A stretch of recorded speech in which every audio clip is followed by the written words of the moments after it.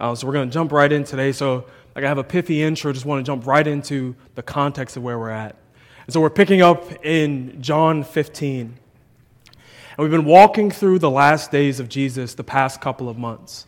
So we're going to see what was Jesus' final words, some of the final acts, and what was going on before he made his way to the cross. And so back in chapter 13, we see Jesus at the Last Supper washing the disciples' feet. And during this time of washing of the disciples' feet, he says that somebody's going to betray them. And each of them ask the question of, is it me? Is it me? And it's interesting that they don't even say, is it Judas, which we're going to talk about in a little bit. But Judas is revealed to be the one who is going to betray Christ. And so he leaves to betray Christ. And then Jesus walked them through of the sending of the Holy Spirit. And then we come to today at a very famous passage about Jesus being the true vine. And so as we go through this passage, we're going to see words like vine and fruit and love and joy. And the conclusion of this passage I'll give you at the beginning simply is this, is that a true disciple of Jesus will produce fruit that flows from abiding in Jesus. So as we walk through this passage, think about that and look at the careful use of that word true in the production of fruit. So let us get to our passage, John 15. Let us read together, and it'll be up on the screen. So John 15, starting in verse 1. I am the true vine, and my Father is the vine dresser. Every branch in me that does not bear fruit, he takes away. And every branch that does bear fruit, he prunes, that it may bear more fruit. Already you are clean because of the word that I have spoken to you. Abide in me, and I in you. As the branch cannot bear fruit by itself, unless it abides in the vine, neither can you, unless you abide in me. I am the vine, you are the branches. Whoever abides in me and I in him, he it is that bears much fruit. For apart from me, you can do nothing. If anyone does not abide in me, he is thrown away like a branch and withers. And the branches are gathered, thrown into the fire, and burned. If you abide in me and my words abide in you, ask whatever you wish, and it will be done for you. By this, my Father is glorified, that you bear much fruit and so prove to be my disciples. As the Father has loved me, so have I loved you. Abide in my love. If you keep my commandments, you will abide in my love, just as I've kept my Father's commandments and abide in his love. These things I have spoken to you, that my joy may be in you and that your joy may be full. Let me pray. Lord, what a striking passage. There's so much here, Lord, that today is not sufficient to be able to just expound on your word. There's so many different paths we could go on just thinking of your joy, your love, abiding in you, the fruit that comes from abiding in you. And so, Lord, since we are insufficient, myself especially, please provide us for what we need for today. Help whatever in this passage that you want us to hear to stand out. May it be holy seed from your word that bears much fruit of righteousness. May you convict and correct us, Lord. May you change us. May you show us and remind us that this is about a relationship with you. Not just the doing of works, not just in proclaiming, but the very foundation is having a relationship with you, abiding in you, being connected to the true vine. So help us to see that in your word. Help us where we've been led astray by thinking it is in us, it is by our strength, and whatever other lie that we are believing. Please correct our vision, our minds, and our hearts according to your word. And we thank you for your word that is before us today. And it is in your name that I pray. Amen. Amen. So let's jump in. So back into verse 1. So in verse 1 it says, I am the true vine, and my Father is the vine dresser. So we're going to start off with those first two words of I am. And so if you've been here with us going through John, that statement will stand out to you. Because we've been seeing Jesus have these I am statements throughout the book of John. So he says, I am the bread. I am the light. I am the gate or the door. I am the good shepherd. I am the resurrection and the life. I am the way, the truth, and the life. And simply put, I am, in his reference to his deity. And so now we come to, I am the vine. And what an interesting reference of a vine. And for us, for who don't necessarily garden, except for one of us maybe, but for the majority of us who don't garden, a concept of a vine and wine is not something that's familiar to us.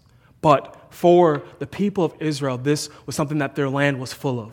So back in Deuteronomy 8:8, which you don't have to turn to, when God is talking about the land that they're getting ready to possess, and talks about figs and different things. And one of the ones that stands out is he says that it's a land of vines. So this is what Israel is known for, that having many vines.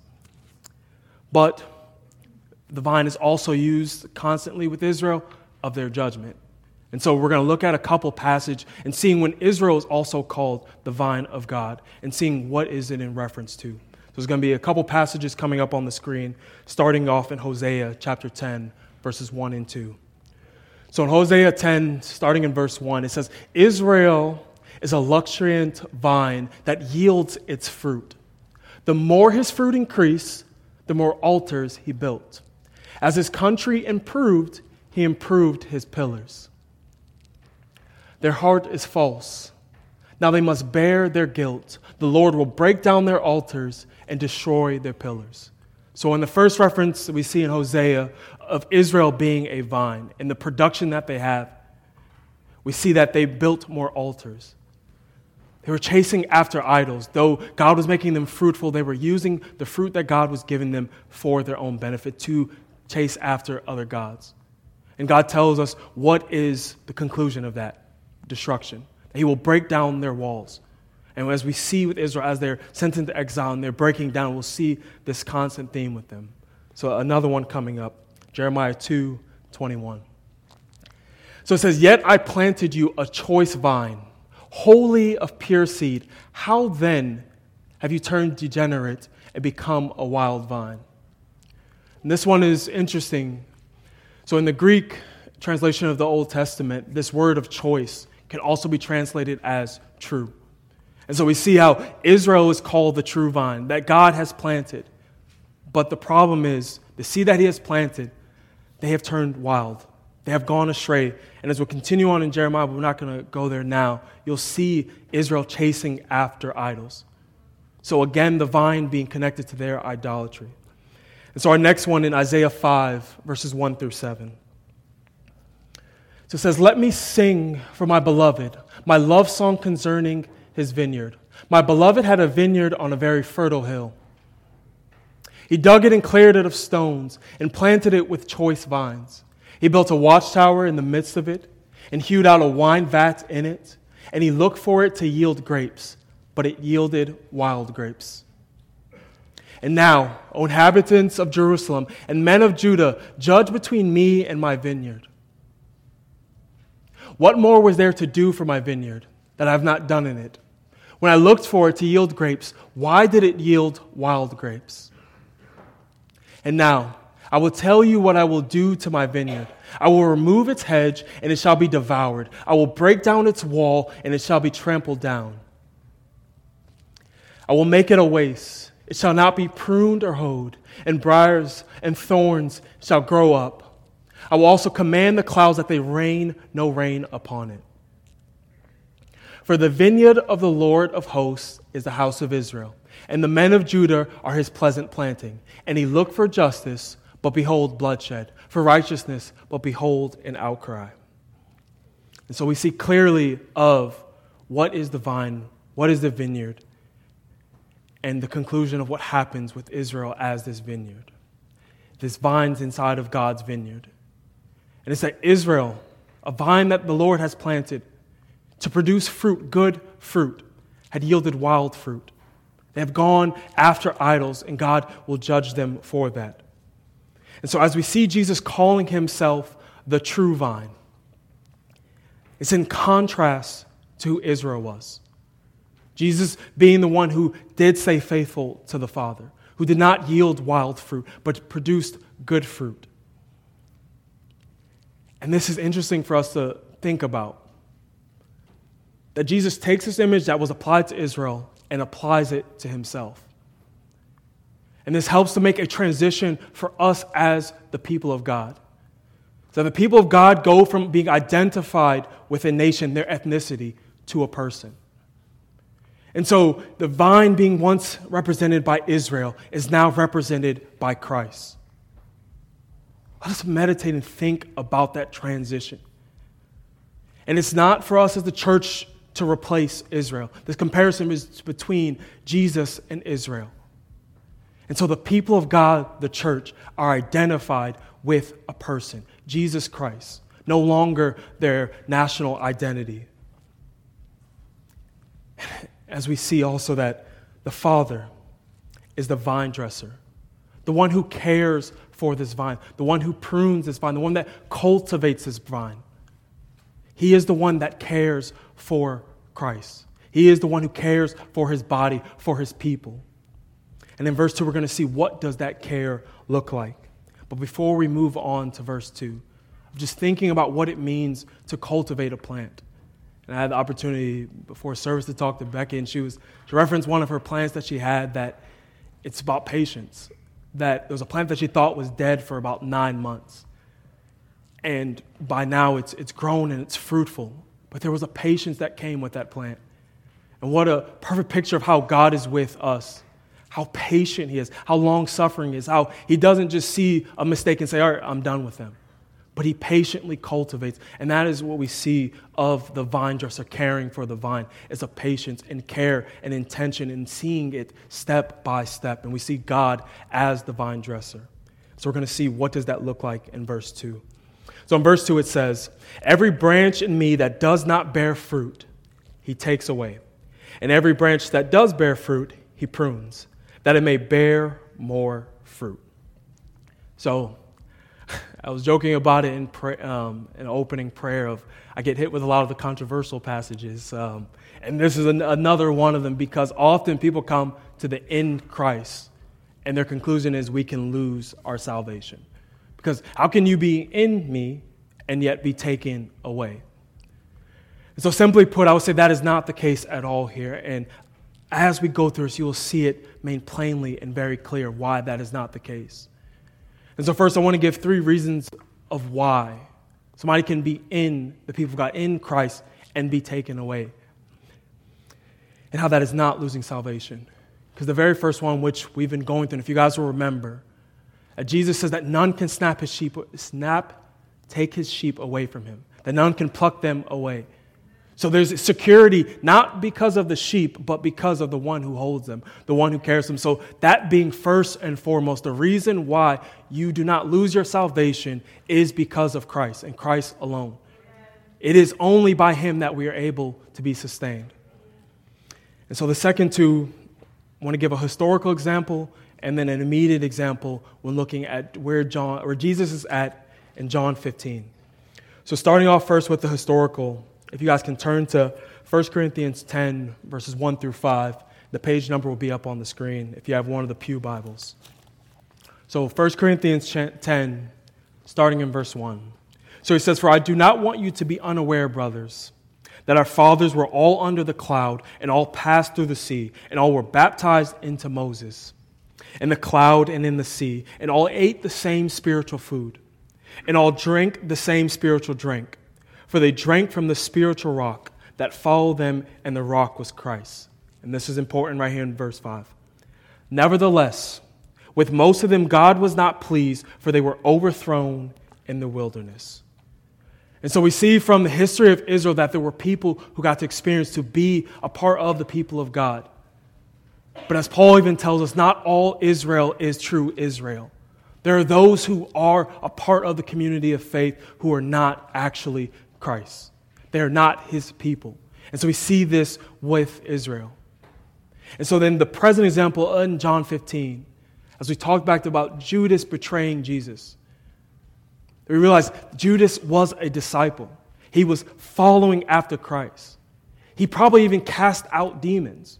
Because we said they were sent off, and there's at least nothing in Scripture that says that anybody had any suspicions or were worrying about Judas. Even to the point where he was betraying. Some believed that he was going to get bread. He was going to go prepare for the feast. And so we see in Judas another example of somebody being with Christ, seeing and hearing, but yet he is not a true disciple. He did not remain. And I know for us that can cause concern of, well, what does it mean to remain? What if I struggle? What if I fall in this particular area? And again, I want to give you another assurance that it is only in Christ. It is only by Him that we can stay. Because if you could lose your salvation, then you would. Simply put, we fall short far too often. Our hearts wander, and if it was not for the Lord correcting us, guiding us back, we would lose. We would walk away. We would fall away. We would go after every single inclination of our heart if it was not for Him. So again, our rest is in Christ. So let's continue on. So after he talks about the Father taking away the branch, he says, in every branch that does bear fruit, He prunes. So for the branches that are bearing of fruit, and this is the difference between the branches that do and do not, is the bearing of fruit. He prunes. And this word prune is interesting because it's better translated cleanse. It has the same root word as that taking away. And so we see that the Father, in cultivating and caring for the vine, that He takes away the dead branches and He prunes the branches that are producing fruit. And so as we go into verse 3, we're going to see how does He prune these branches. And remember this cleansing word. So in verse 3, it says, already you are clean because of the word that I've spoken to you. So we see that the word has cleansed us, justification. And the word also prunes us, sanctification. It cleanses us. And so we see in one that the word will cast out to take away those who do not belong to the vine. But it also will take away that which is in us that does not belong to the vine. So we see a taking away on both sides, for one for their good, one for their damnation. And so we see this as the work of the Father. And this passage again should remind us as we look back in John 13, verse 10. So John 13:10 says, Jesus said to them, the one who has bathed does not need to wash, except for his feet, but is completely clean. And you are clean, but not every one of you. So we see the same image that he used with the washing of their feet. And remember, Peter says, not just my feet, but my whole entire body. Jesus says, if He does not wash you, if He does not cleanse you, then you have no part in Him. And so for those who are part of Christ, they have been clean, justified. And you are being sanctified by the cleansing of His word. So now, what about this question of fruit? As he talks about bearing of fruit, what is fruit? And so this another one of those passages to strike in our memory of Galatians 5:22.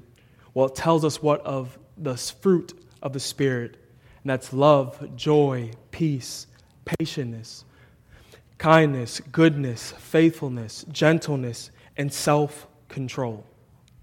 So as we think of fruitless, think of that, the fruit of the Spirit. And all of these, this love, joy, peace, patience, can be boiled down to godliness. And the guys, that should be a word that strikes us as we're going through a study of the disciplines that lead us to godliness. As we think of conformity and closeness to Christ. As we look at our lives and see, do we conform? Do we look like Him? Do we interact? Do we do what He did? And then our closeness, our intimacy, our abiding. This is the fruit that He's talking about. This is what we should strive for. This is the fruit that He's calling us to bear. Is that in our minds, our head, our thinking has changed, that it conforms and is close to Christ.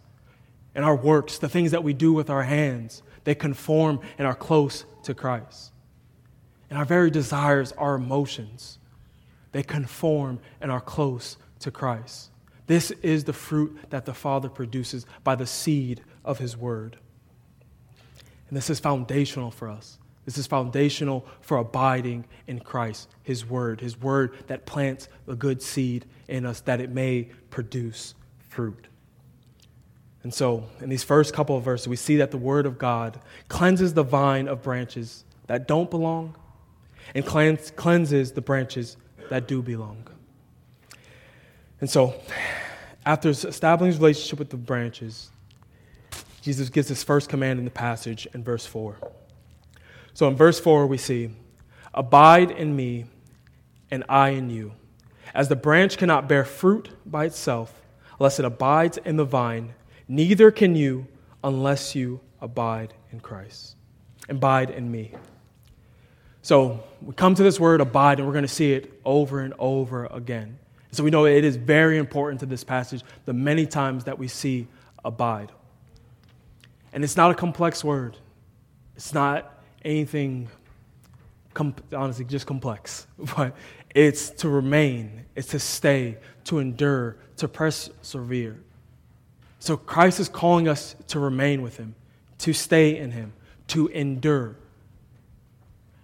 And for many of us, we know this as we hear the doctrine of perseverance of the saints, of the once saved, always saved.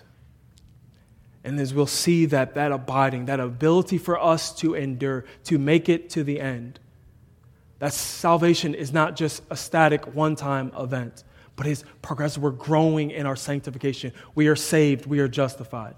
We are being saved, sanctified, and we will be saved. We are glorified. And so we see this process of us enduring unto the end is Jesus keeping us to the end. And this is the difference between those who are of him, they will endure to the end, versus those who are not of him, who will be taken away, fall away. And we'll see in verse 6 what their fate is for those who do not abide in Christ. And also we see in this passage, in verse 4, it says, "Abide in me and I in you." So this abiding is initiated by Christ. It is his abiding in us that enables us to abide in him. And why this is so important, goes back to this analogy of the vine and its branches. And any of us can pick up a branch outside and we see that it's dead. It snaps real quickly. It's easily.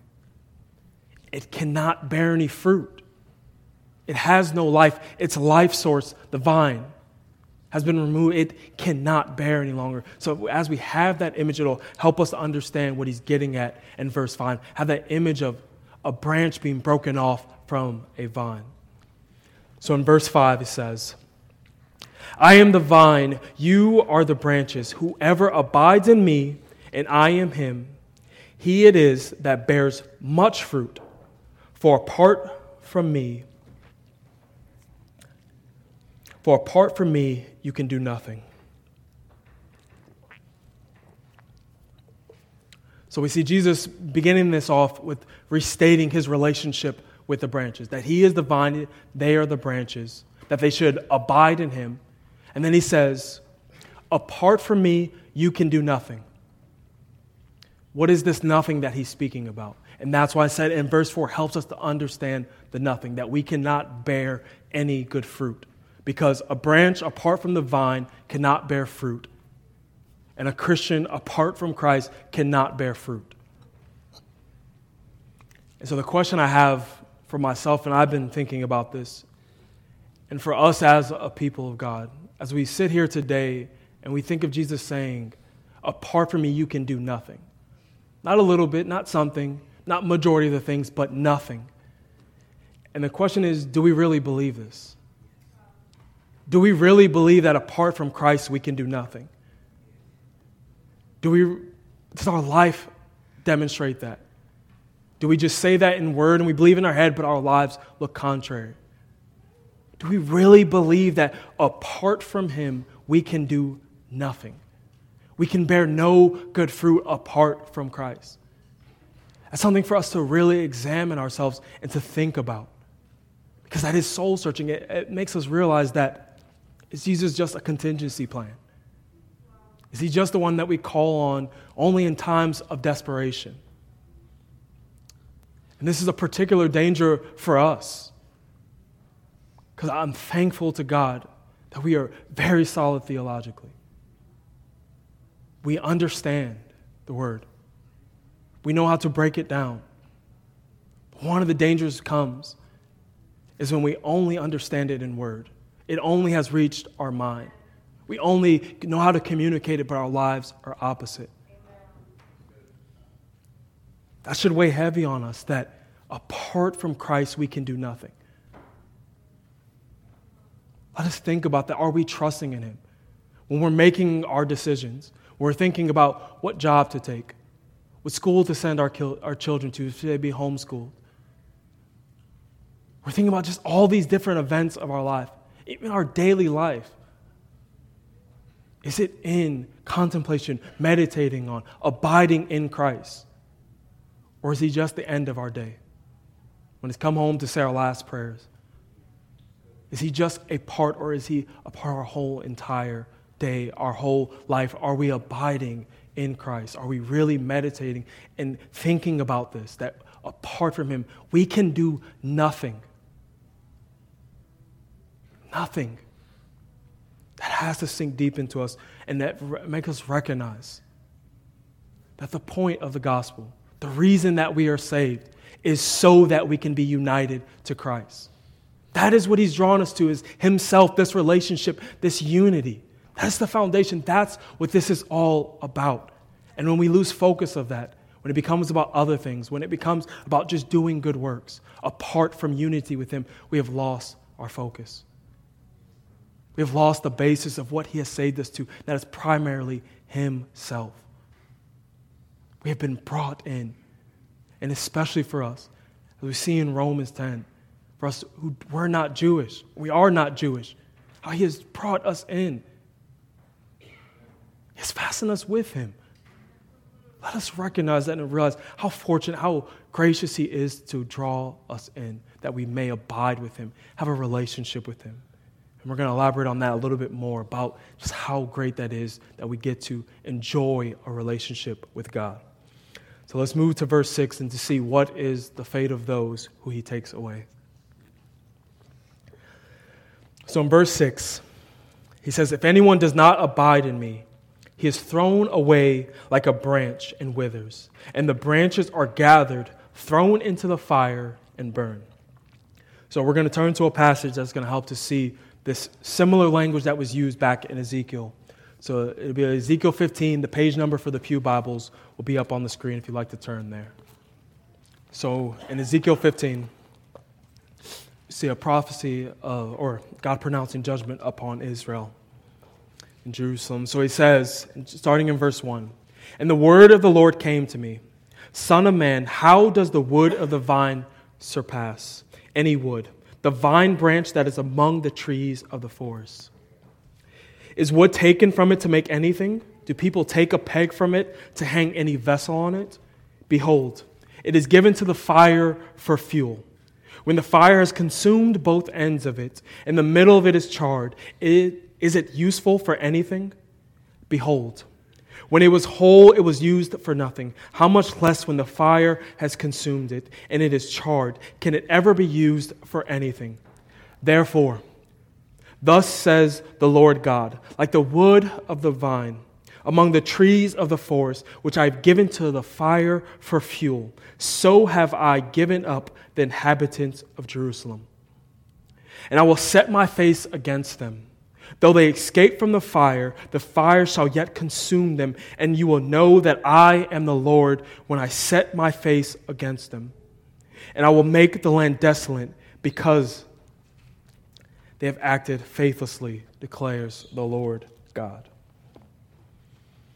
So we see this casting of the branches to the fire, that they are for fuel, is a judgment. And that is what is for those who do not abide in Christ. We can't sugarcoat it. It's a warning. If we do not abide in Him, our only fate is hell, is damnation, to be burned. And I pray we don't take that lightly. As we recognize, as we sit here today, as our hearts are being examined by the Word of God and meditating on, are we abiding in Christ? I pray for you that if your heart feels like this is just a show, that you're just going along with the motions, that you may turn, that you will see the warning here and turn and find that this is not the path that you want to go, that you don't want to continue unabiding in Christ, that you going after the world, that you won't be thrown away, but that you may turn and abide in Him, find life in Him, be sustained by Him. Because the consequence ultimately, the same thing as God pronounced His judgment upon Israel, is the same judgment that He pronounced upon those who do not remain in Christ. Is hell. It's damnation. It's to be burned. So let us not take that lightly in our own lives and for those of us around here. Those that we run into, those who proclaim the name of Christ. Let us actually know Him, actually abiding in Him, and not just in word, but our lives demonstrate that we are abiding and knowing our Lord and Savior. So now let's continue on into verse 7. So verse 7, if you abide in me and my words abide in you, ask whatever you wish and it will be done for you. So I'm not going to get deep into this because Tim spent some time on this. If you guys go back 2 weeks ago online, we have the sermons back in chapter 14, starting in verse 14. So I'm not going to get deep into this, but just want to reiterate how there's a caveat to the asking, because a lot of people all right, we ask whatever we want, but it's precluded by the abiding. The abiding enables the asking. And so we see that an evidence of us abiding is Him hearing our prayers. That is the evidence of salvation, is that as we abide, He hears our prayers. So I encourage you to go back and listen to the message. It expounds upon it a lot more, but just wanted to reiterate that as we come to this passage, that we're reminded that as we abide in Him, He hears us. That's a comfort. That's a joy to know that He hears us as we abide in Him. And so let's continue on into verse 8. So verse 8 says, by this, my Father is glorified, that you bear much fruit, and so prove to be my disciples. So this verse right here is key in this passage. That those who bear fruit prove to be the real disciples.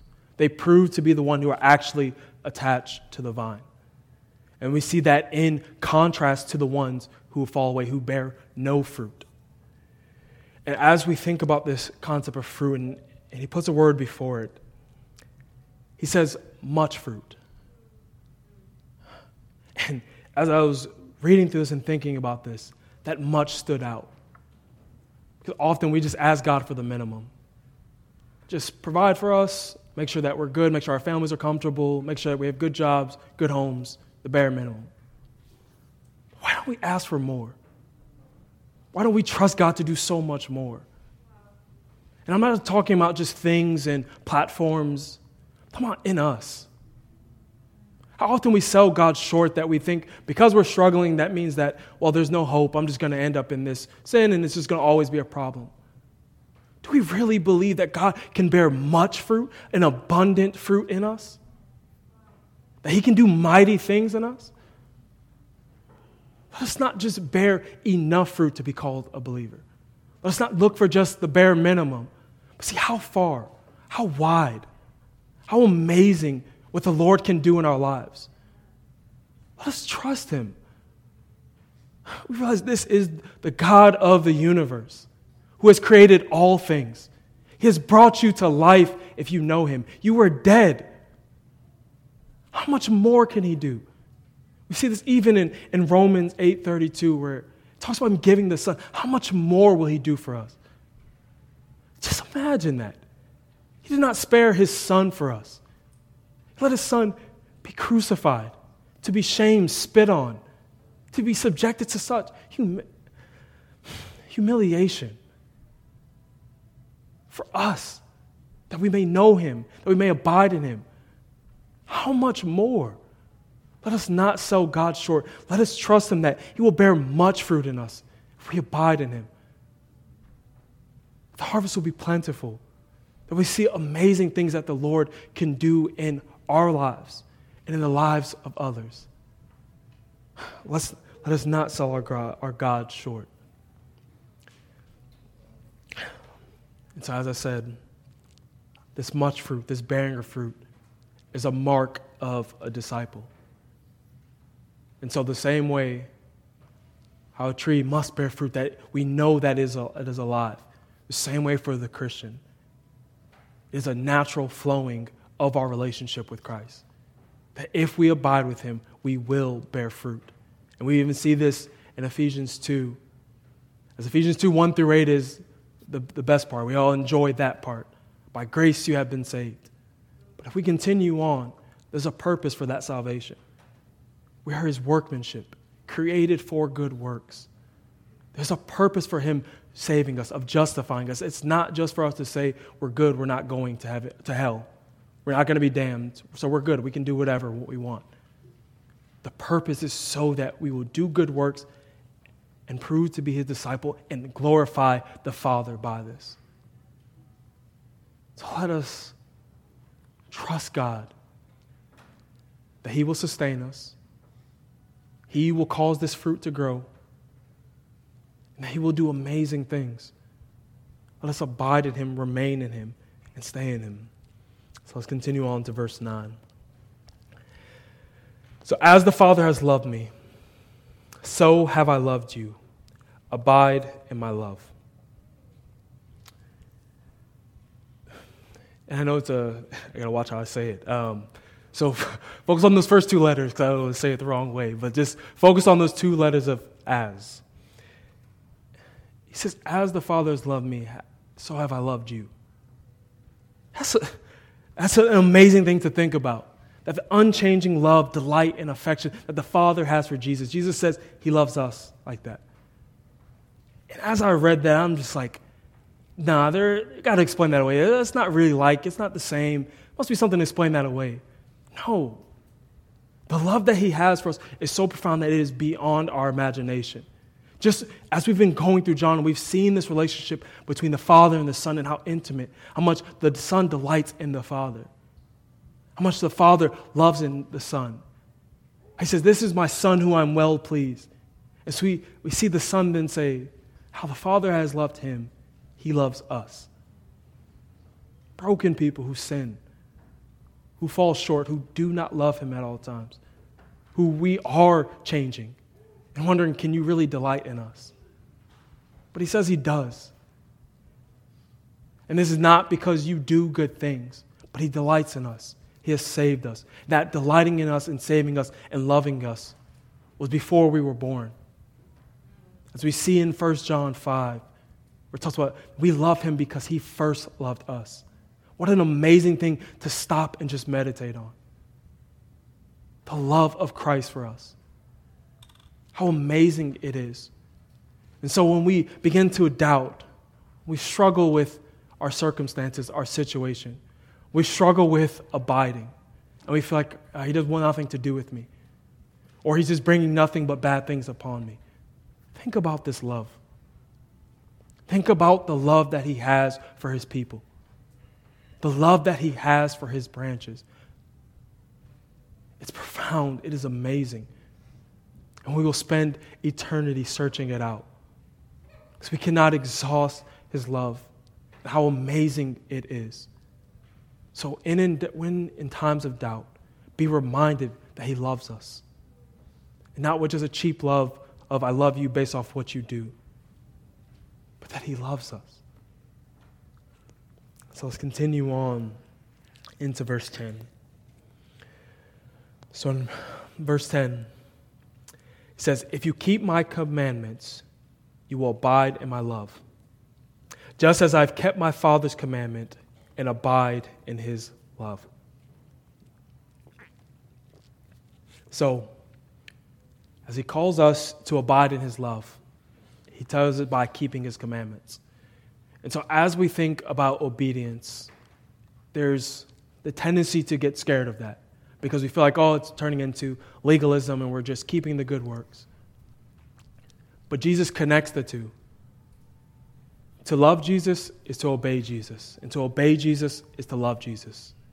And so as we go back, whenever you have time, look at what Jesus actually is commanding us. Because often we think of it's this horrible thing that I have to do or something I really don't feel like doing. But even this command that he just gave us, abide in him. He's commanding us to do that which is good, which is for our benefit, which is best for us. He's saying, remain where there's life. Endure where there is life. Come to be sustained. That's the command that he's giving us. And so often we can be led astray. If I don't feel like keeping up all of this stuff. I'd rather go do these other things. And yet still saying that we love Christ. But Jesus does not separate those two. And his basis for that is the same way that his relationship was for the Father. Related in John where he says his food is to do his Father's will. You see the delight that Jesus had in obeying the Father. His submission to the Father. It was not begrudgingly. It was because he knew that his Father cared for him. That his Father loved him. And their relationship was central. And so all the extra, the obeying the commandments were extra. But the foundation was in his identity. Which we're going to see is so important as we come to verse 11. So verse 11 says, "These things I have spoken to you, that my joy may be in you, and that your joy may be full." So, as we start off, these things have I spoken to you. So referring back to these first 10 verses that Jesus is talking about.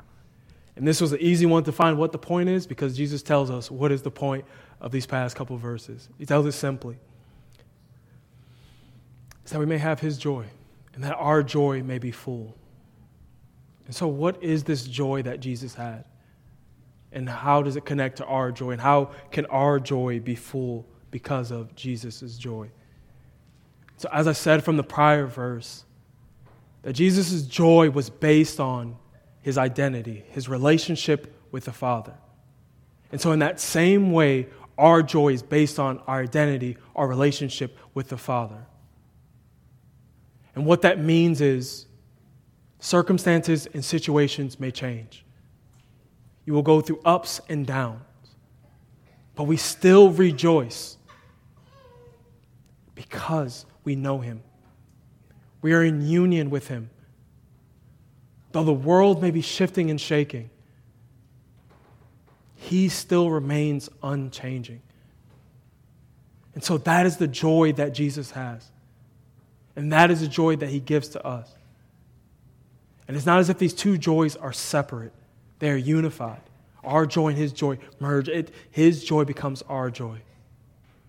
And so in that same way that he could abide in the love of the Father, of obeying the Father, he then calls us to do the same.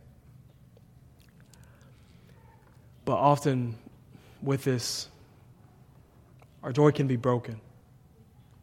Because often it's sin. Tanya had referenced Psalm 51. David just pouring out about the brokenness of his sin.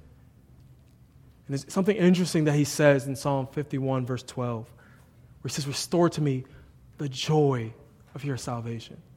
He doesn't say, "Save me again, restore salvation," but the joy of your salvation. Restore to me the joy of our union.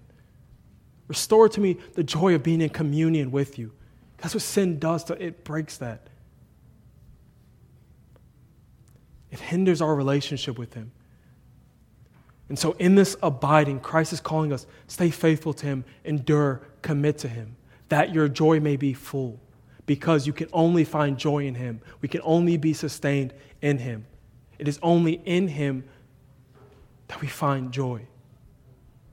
So as we think about reasons why our joy can be broken, especially when it comes to our sins, let us see sin as not just something to be played with or just a simple mistake, but it's breaking which is most crucial to us, which is most foundational, our relationship and union with Christ.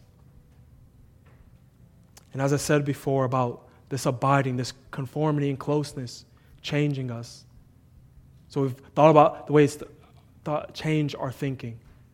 It's changing the good works that are being produced. It's changing our emotions. It's changing the way that we feel. It's changing the way we express. And so for us as believers, we can have joy. Joy that is unspeakable. And it's because of our identity and relationship with Christ. And we see this throughout history. People marvel at some of the things that Christians have done, how they've remained rejoicing. We see it throughout Scripture. We see it especially in the New Testament as Paul is being persecuted, but he says, still I rejoice. And even we watched a movie this past Friday. It was called The American Gospel, and it got to this point with this lady where she had so many diseases. And so she went from CrossFit to basically she's living off a tube that's not even going to her stomach, but straight to her intestines. That's how bad it is for her. She has these crazy, incurable diseases that she's stuck with. I remember just sitting there watching that and thinking, like, from the out, and she says this also, that from the outside looking in, you would think, all right, life is miserable, basically, because she has all these different problems, all these different issues. But what struck me is, she says, I'm so much happier. I have so much more joy compared to what she was before. It wasn't because her situation got better. It wasn't because she was really healthy. It's because of Christ. Her identity and relationship with Him superseded every present circumstance. And so for us as believers, that's what we're to demonstrate. That the joy of being found in Christ supersedes every single care of this world. So whether we have much, whether we have little, whether we are persecuted or praised, we can be content in Christ and have joy in Him and rejoice. So as we come to a close, as we see this abiding in Christ, of us as branches being attached to the vine, that is where we find life. That is where we are sustained. That is where the seed of the word bears fruit, is only in Christ. And we see that the reason why we're able to even continue on is because Christ sustains us. And so our hope for endurance, our hope to make it to the end, our hope to bear fruit, our hope completely must be in Christ alone. Because apart from Him, we can do nothing. We will not produce joy. It would just be dead works. So as we close, I wanted to read a passage from Luke 10, verse 17 through 20, which is interesting what Jesus tells them to do after sending out the disciples, and they're casting out demons. And so they come back and they're giving their report to Jesus. And so this is an amazing thing. And I want you to really think about what they say as their last word. What Jesus tells them to rejoice in. So Luke 10, starting in verse 17, says, the 72 returned with joy, saying, Lord, even the demons are subject to us in your name. And He said to them, I saw Satan fall like lightning from heaven. Behold, I have given you authority to tread on serpents and scorpions and over all the power of the enemy, and nothing shall hurt you. This key word right here. Nevertheless, do you rejoice in this, that the spirits are subject to you? But rejoice that your names are written in heaven. So that's where we end off, is though we may do great things, is the power to do many things. The joy comes from our names being written in heaven, our names being in Christ. Let us close. Lord, what a sweet thing it is to be able to rejoice. Lord, as I even think of David, these broken bones, Lord, what your word has convicted us, Lord. May we still rejoice. May you cause these bones to rejoice. May you cause these lives to rejoice. And the reason that we rejoice is because you have drawn us in. You have sustained us. You will preserve us. You will give us the strength to endure. It's not just to do good works, not just from the benefits, simply for union with you. Help us to remember this is the gospel. We have been welcomed into your family. We have been unified with you. That your blood has cleansed us and that we are clean, not of our own works, but by you. And so we praise you for this today. I pray that your word may do its work in our hearts as we meditate on this word, as we think deeply of how you are calling us to change, Lord, to find those areas where we are not abiding. We are still believing that it is in our strength that we can do something apart from you. Help us to remember that life only flows from you. And we thank you for that. It is in your name we pray, and we praise you, Lord Jesus, for who you are. Amen.